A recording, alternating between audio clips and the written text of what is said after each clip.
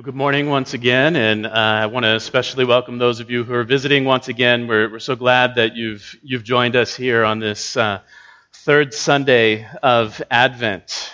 And if you want to turn in your Bibles, you can turn to Isaiah chapter 61. We're going to be looking at the whole chapter today. That's begins on page 620 in the Pew Bibles if you want to follow along there.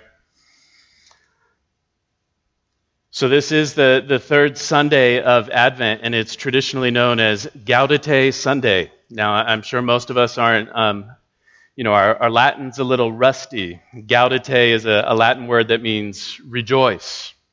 Each of the 4 Sundays of Advent has a particular theme, and the theme for this Sunday, this third week of Advent, is joy. Advent is, as we've been saying, a time of longing, even you could say aching, anticipating and waiting for the coming of our Lord and Savior, Jesus Christ, longing and waiting for Him to come and set everything right and to come and break into our lives, break into this world. But in week 3 of Advent, we sort of turn the corner from longing to joy.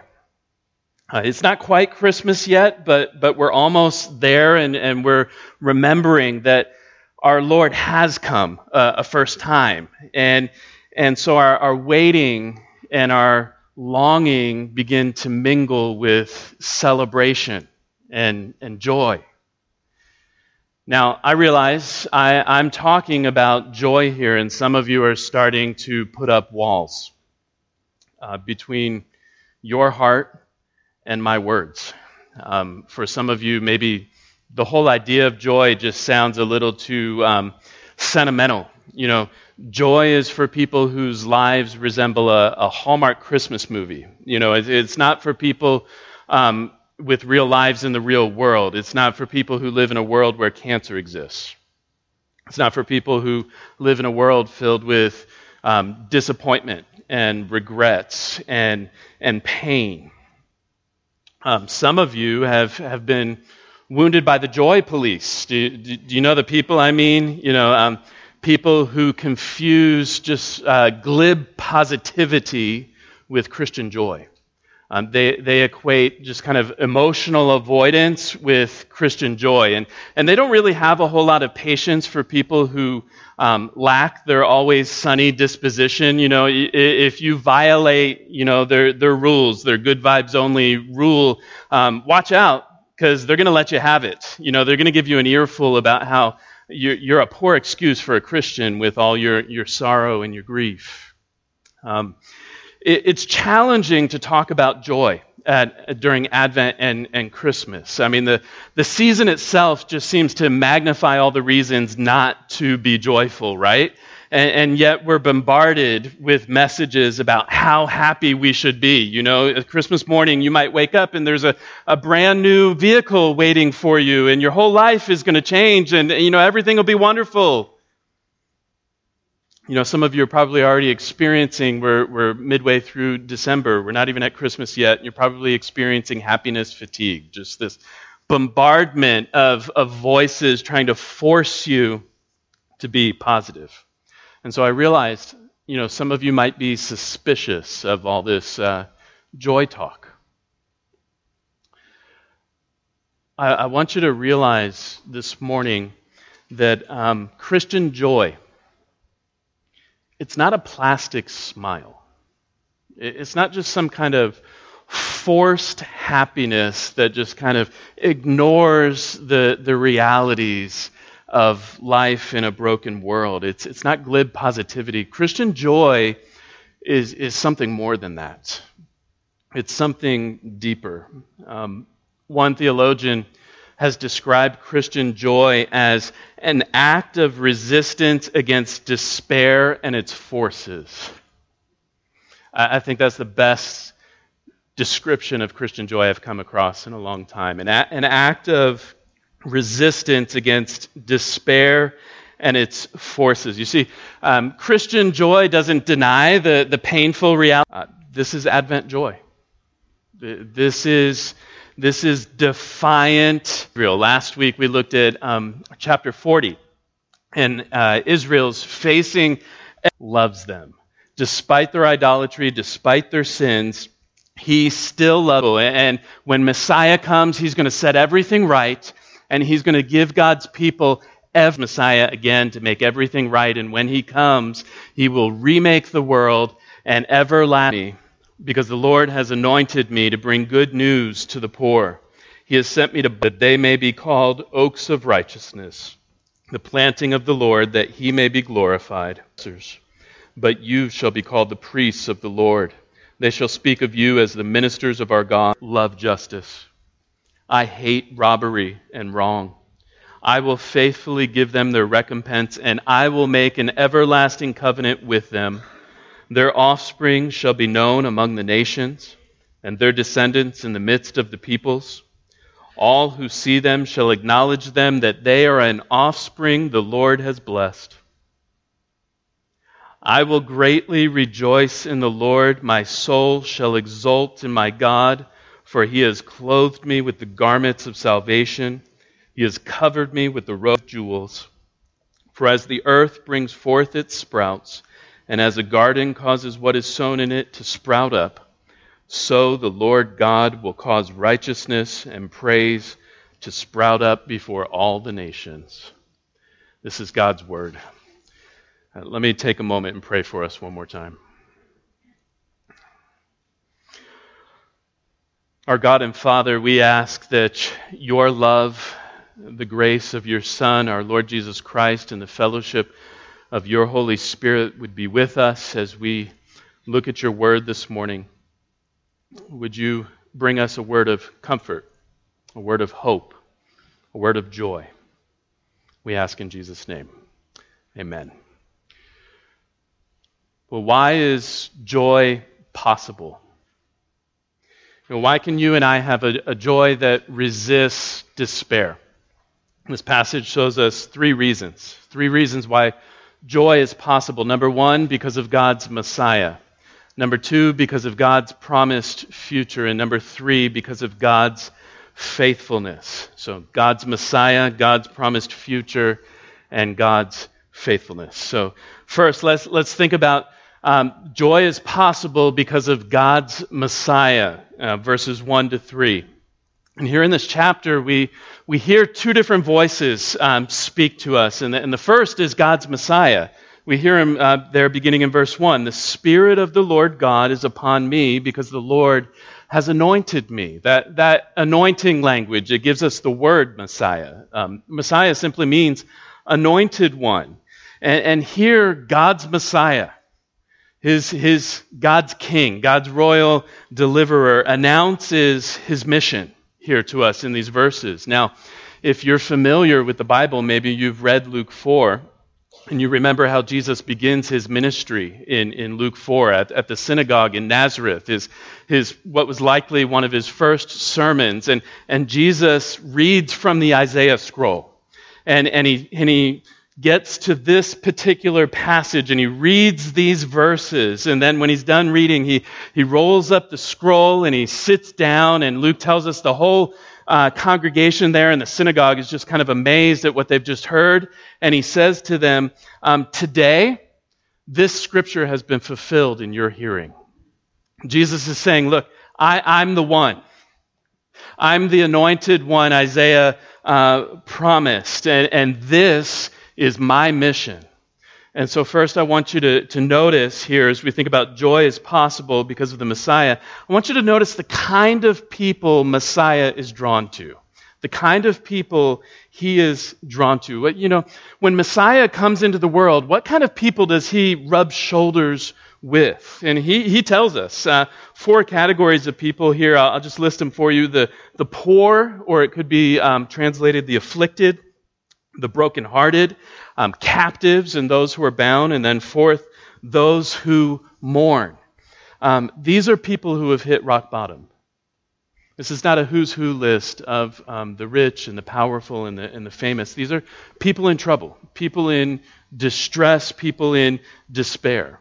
And we might wonder, are these social and economic categories, or the spiritual categories? Is Jesus saying he came for the financially needy or for the spiritually impoverished? And really, there's no need to choose here. The language is very general. It's broad enough to include those whose wallets are empty and those who are suffering from spiritual poverty, people who are behind bars and people who are enslaved to their own addictions. These are the people Jesus the Messiah is drawn to. He's drawn to broken, hurting, sinful, messed up people. And the second thing I want you to notice is what the Messiah does for these sinful, hurting, broken, messed up people. And he lists 6 tasks here. I'll try to move through them quickly. Number 1, in verse 1, he came to bring good news to the poor.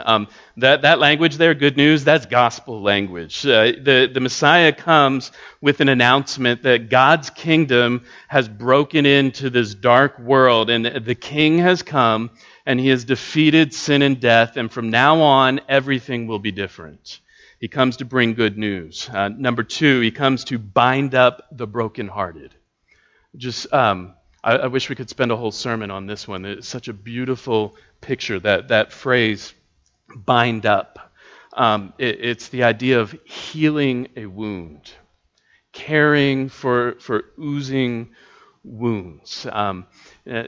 It doesn't say I came to fix, I came to heal. In the Lord of the Rings, yes, I'm a Lord of the Rings geek. In the Lord of the Rings books, the people are waiting for the true king to return. They're waiting for him to show up and to defeat the forces of evil. And there's a legend about the king that runs throughout the whole story, and it goes like this. The hands of a king are the hands of a healer. And Jesus comes as the king who heals, and his healing hands can reach down into the darkness and the brokenness and the hurt and the pain deep within us and bring true healing. I've come to bind up the brokenhearted, he says. Number 3, I've come to proclaim liberty to the captives, the opening of the prison to those who are bound. I once spent a day in prison in Mexico. And I was not there as a prisoner. I was there as a Bible teacher, but I spent about 10 hours there at that prison. When I stepped out of the prison, it felt so good. It felt so good. Jesus says, I've come to set prisoners free. Number 4, I've come to proclaim the year of the Lord's favor, the year of the Lord's grace. Now, if you've ever read Leviticus, maybe that phrase, the year of the Lord's favor, sounds familiar to you. It comes from Leviticus chapter 25, about the year of Jubilee. And it was this time that Israel was supposed to celebrate every 50 years, and it was like a year-long party, kind of a big reset. All debts were forgiven. All lands that had been forfeited because of foreclosure were returned to the original owners. All the slaves were given their freedom. And Jesus is saying, when Messiah comes, I'm coming to kick off a big party that the year of Jubilee was just a small picture of. But notice the next phrase there, and the day of vengeance of our God. The year of the Lord's favor, the year of grace, that sounds great. That sounds like happy news. The day of God's vengeance, that doesn't sound so happy. Doesn't sound so Christmassy, right? But it's certainly good news if you're one of the oppressed, if you're one of the afflicted, if you're one of the poor and powerless who are being crushed under the weight of the powerful. God will call oppressors to account, and he will break their power forever. That's what Jesus is saying. Number 5, he comes to comfort all who mourn. And the 6th task picks up on that in verse 3. Look at verse 3 there. Notice this final task. There's a instead of formula.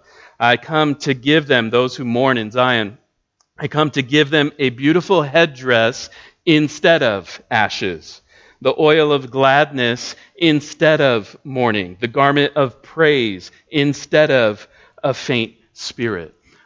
Sackcloth and ashes smeared on the forehead were signs of mourning, signs of grief. And when Messiah comes, the days of mourning are over. And he gives his people, you could say, a very dramatic makeover. They exchange the mourning clothes, the funeral attire, for party clothes. That's what a beautiful headdress or a crown and garments of praise. They are expensive, beautiful clothes that you would wear to a big celebration.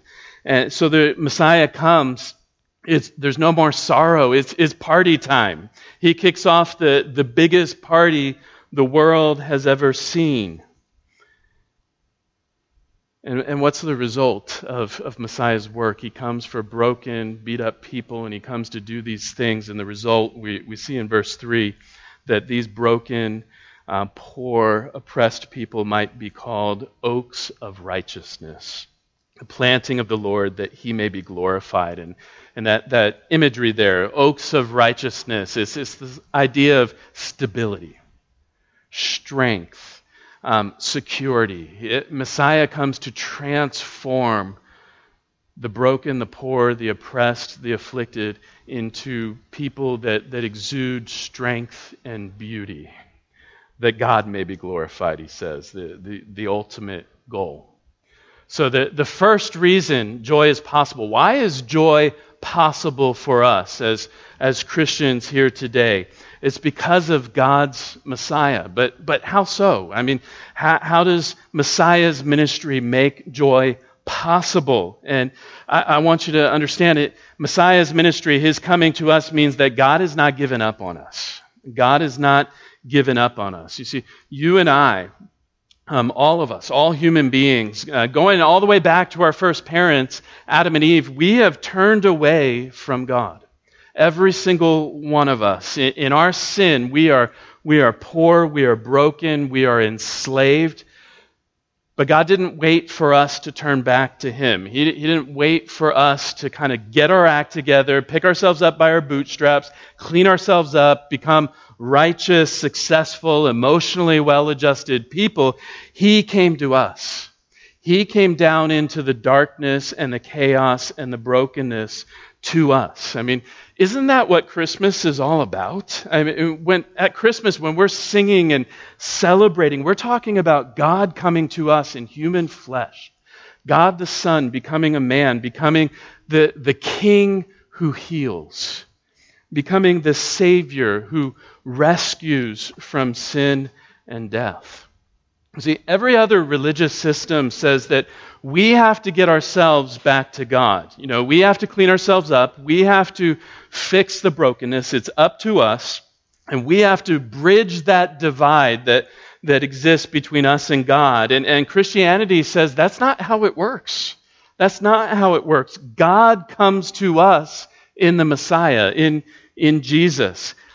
Jesus is God's answer to our brokenness. Jesus was rich in glory, and yet he became poor for our sake so that we could become rich in him. He gave his body to be broken at the cross so that we could be made whole. He was stripped naked so that we could be clothed in his righteousness. God has not given up on us. Joy is possible. It's also possible because Messiah gets us. I mean, you hear him talk here about who he cares about, who he's drawn to. It's people like us, people who are beaten down, people who are maybe getting ready to throw in the towel. We've got nothing left. We're broken by life. We're broken by our sin. We're broken by others' sins. And Scripture tells us that this Jesus was a man of sorrows. He was acquainted with grief. We sang a few moments ago that he came to taste our sadness. Jesus doesn't come to brokenhearted men and women and say, he doesn't come with pep talks. I mean, that's what we often do with people who are down, right? Chin up, stop your moping around, look on the bright side. We love that bright side theology. Jesus is a friend who comes and sits with us in our sorrows. He knows grief. He knows sorrow. I mean, you see him there in Gethsemane, agonizing, sinking down into the pit. He's not indifferent to your pain. And maybe you wonder that sometimes. Does he have time for me? I'm so needy. He doesn't get tired of your neediness. It draws him to you. He doesn't get tired of your need for healing, your need for wholeness, your need for comfort, your need for his presence. It doesn't repel him. He's drawn to it. And so joy is possible because Messiah sees us. Jesus knows us, and he's drawn to us. Second reason joy is possible is because of God's promised future. Verses 4 to 7, God's promised future. In this next section, God makes some stunning promises to his people about their future. In particular, he promises three things. Look at verse 4. The first thing he promises is a new beginning. A new beginning. Verse 4, they, that is those who were mourning in Zion, shall build up the ancient ruins. They shall raise up the former devastations. They shall repair the ruined cities, the devastations of many generations. Now, if you know your Old Testament history, you know that Babylon swept into Israel, and they destroyed Jerusalem, brought that city to its knees, and all the surrounding villages. Piles of rubble and ash. And God promises that when he brings his people out of exile and brings them back home, they will rebuild what was lost. And realize this is more than just a construction project. This is about restoration and renewal. This is about a new, beautiful emerging out of the ashes and the rubble. Some of you probably remember the Witch Creek fire in 2007. And it tore through the Westwood neighborhood just south of us in Rancho Bernardo. It's actually the neighborhood that Stephanie grew up in. And one of our longtime friends lost her family home, as did dozens of other families in the neighborhood. It was just a devastating fire. And until last June, so almost 16 years later, some of the roads in the community hadn't been repaired yet. Many of the homes had been rebuilt, but some of the roads themselves had not been fully repaired. And then finally, last summer, the city of San Diego fixed the damage caused by the fire. And it is really interesting reading what some of the residents had to say about this. I mean, we might think, big deal, it's asphalt, what's the big deal? But some of the residents there described this as a new beginning, a path to healing. You see, it represented so much more than just smooth asphalt. It was a sign of new life, of restoration. It was a new beginning. So God promises his people a new beginning, but number two, a new name. A new name. You can see it there in verse 6. You shall be called the priests of the Lord. They shall speak of you as the ministers of our God. Who knows what terrible names their oppressors called them during the exile. Whatever the case, God promises they'll be known now by the honorable name of God's ministers, his priests to the nations. And so what is being promised here is really a reversal. A reversal. Israel, God's people, are no longer going to be oppressed. The boot is going to be taken off of their necks, and they will now be honored as God's servants. But notice, reversal does not mean that Israel now becomes the oppressor. So it's not just a strict reversal. The oppressors become the oppressed, and the oppressed become the oppressors. And at first glance, verse 5 might seem to say that. Verse 5 describes strangers, foreigners, working Israel's land, farming it, tending the flocks. And the end of verse 6, we read about Israel enjoying the the wealth of the nations. And it sounds like, Israel's ruling with an iron fist now. But if we had been reading all through Isaiah, we would remember earlier God promised that when the nations see what he does for his people, when the nations hear about how he's rescued his people from exile, they're going to take note, and they're going to realize that Israel's God is the one true God, and they're going to flock to Israel. They're going to flock to Israel and join themselves to Israel's God and become full members of the covenant community. And so the foreigners here are not slaves. They're fellow members of God's people. So a new beginning, a new name. And then third, God promises new joy. New joy. Look at verse 7. Notice the instead of language again. Instead of shame, a double portion. Instead of dishonor, they will rejoice. And so God promises when he removes the disgrace of defeat and captivity, the people will rejoice. And that language of a double portion, that in those days the eldest child received a double portion of the father's estate. And so the idea here is just abundance of blessing and honor will be theirs. And the result of all this newness, new beginning, new name, the result is new joy. At the end of verse 7, they shall have everlasting joy. And earlier in the book, in Isaiah 35, he says that when the Lord brings Israel back, their heads will be crowned with joy. And they'll obtain gladness and joy, and sorrow and sighing will flee away. And we need to realize this future that God promises here, it's about more than coming home from Babylon. This is about a world made new. This is about the new heavens and the new earth that Isaiah will describe later in the book in chapter 65. The same new heavens and new earth that John describes in Revelation 21. You see, this future that Messiah talks about here, this is the future that God promises to us in Jesus Christ. This is a world restored, a world characterized by newness and life, and sin and death are no more. This is a world where sorrow and sighing have fled forever, never to be heard from again. This is a world where shattered dreams are a thing of the past, and there's no more sickness, no more disease, no more loss.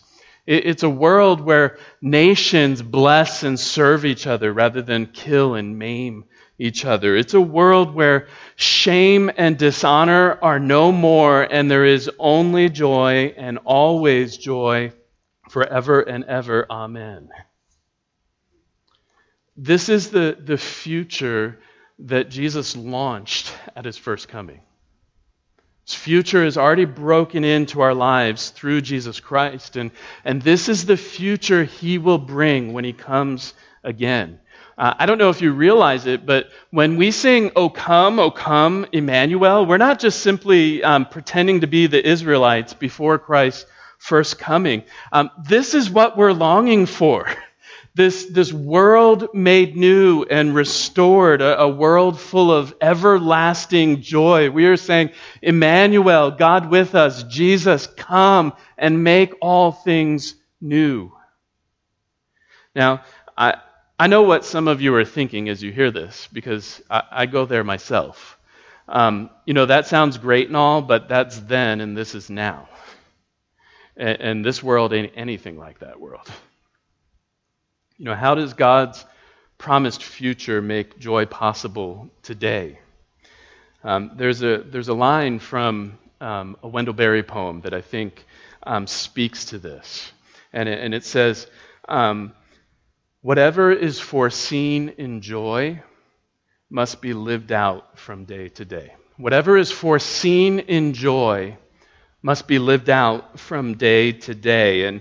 And what he's saying is this, that future that we get glimpses of in the pages of Scripture, for example, here in Isaiah 61, that future that we get a glimpse of, we have to let it shape us today, now.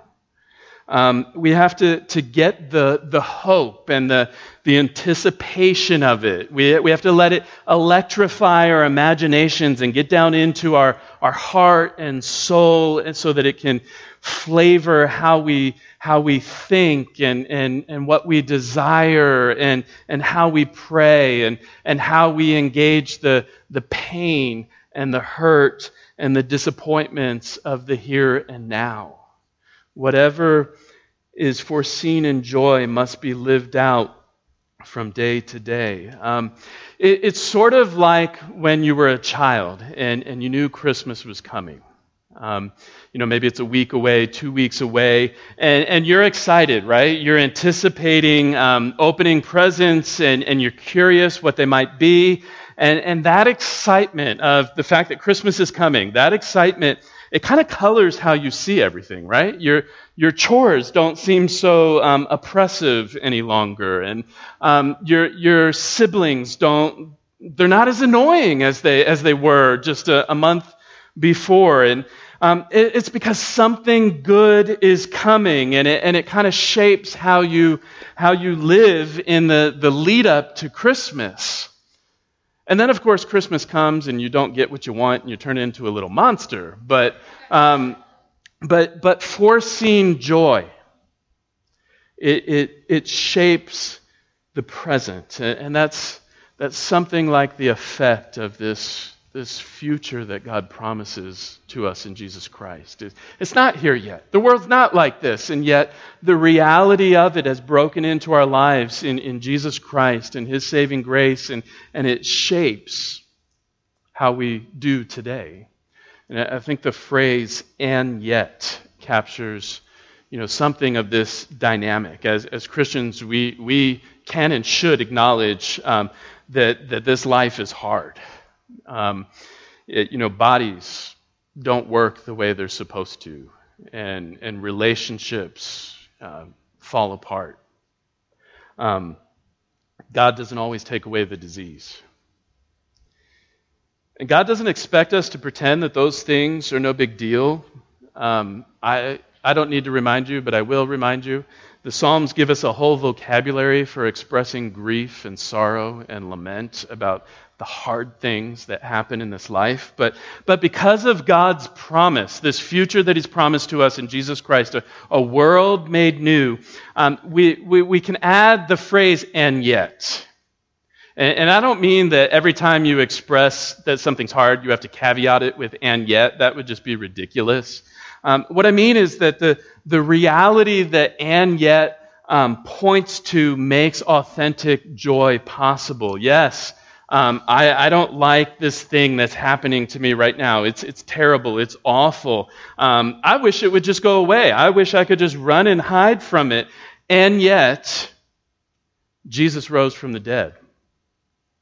He's going to make all things new. He's going to set things right one day. It's that "and yet" that makes joy possible, that makes it possible to resist the forces of despair. Doesn't mean everything is butterflies and unicorns. It means that the light shines in the darkness, and the darkness has not overcome it. It's what the Apostle Paul calls being sorrowful yet always rejoicing. So why is joy possible? It's possible first because of God's Messiah, second because of God's promised future, and then third, the final reason for joy, because of God's faithfulness. Because of His faithfulness. And we see this in verses 8 to 11. We've heard the Messiah speak in the first 7 verses, and now we hear the second voice. It's the Lord Himself who speaks in verses 8 and 9. And he comes with a word of assurance. He wants us to know that promised future, it's certain. It's solid. And it's certain because of who He is. Look at verse 8. He says, "For I, the Lord, love justice. I hate robbery and wrong." And what he's saying here is, yes, Israel's sins got them into the mess of exile, but that doesn't excuse their oppressors. And God is devoted to justice, and because he's devoted to justice, he's going to right every wrong done to his people. That future's coming because God is devoted to making things right.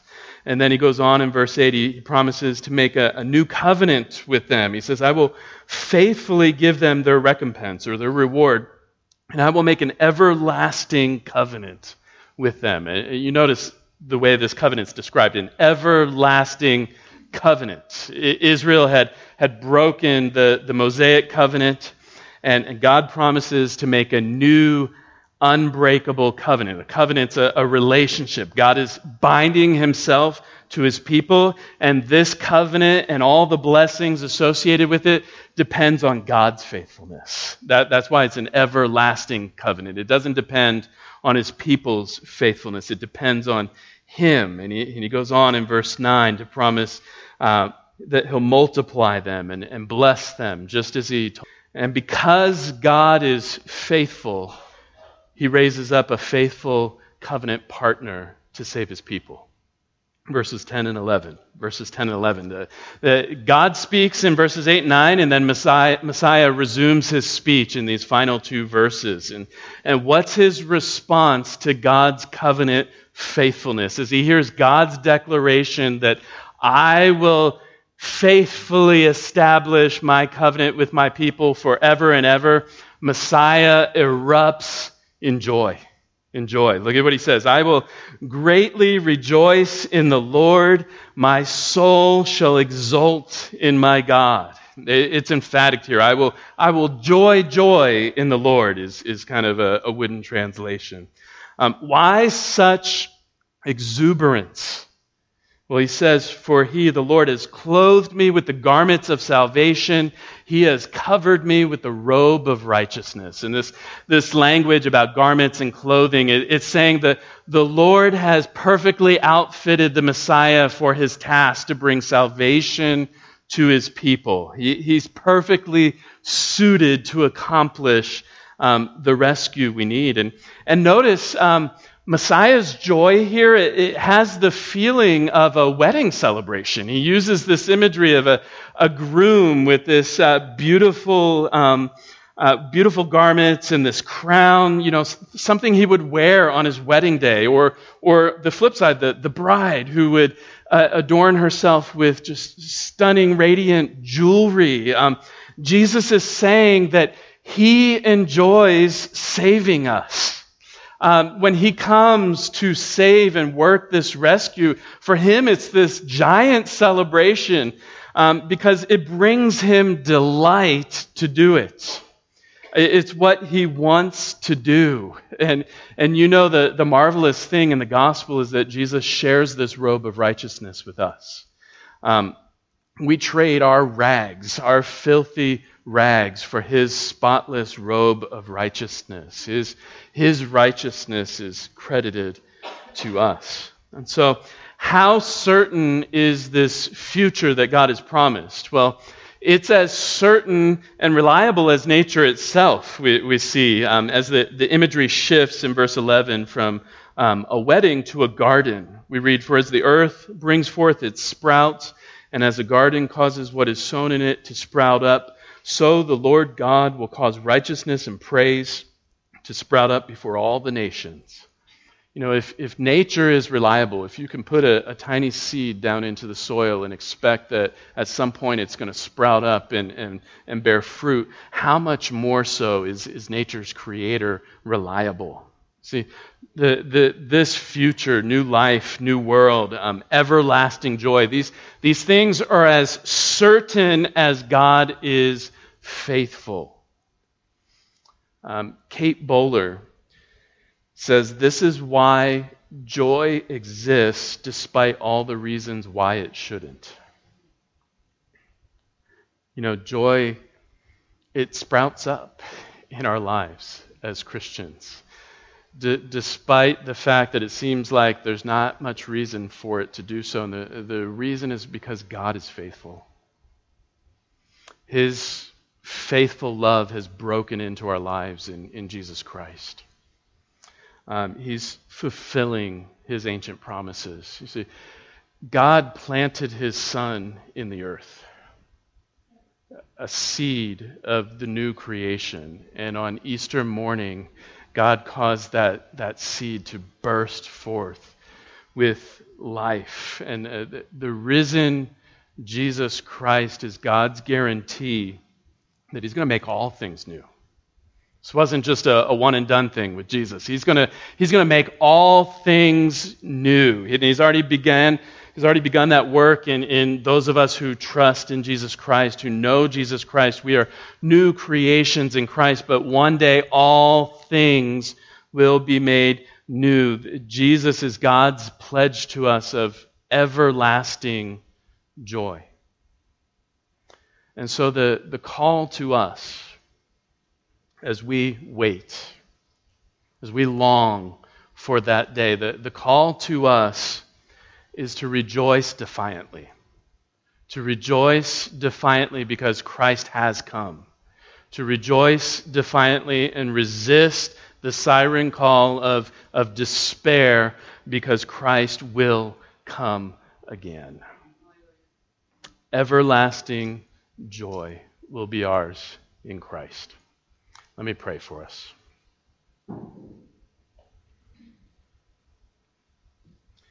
Our God and Father, I ask that you would fortify us against the forces of despair.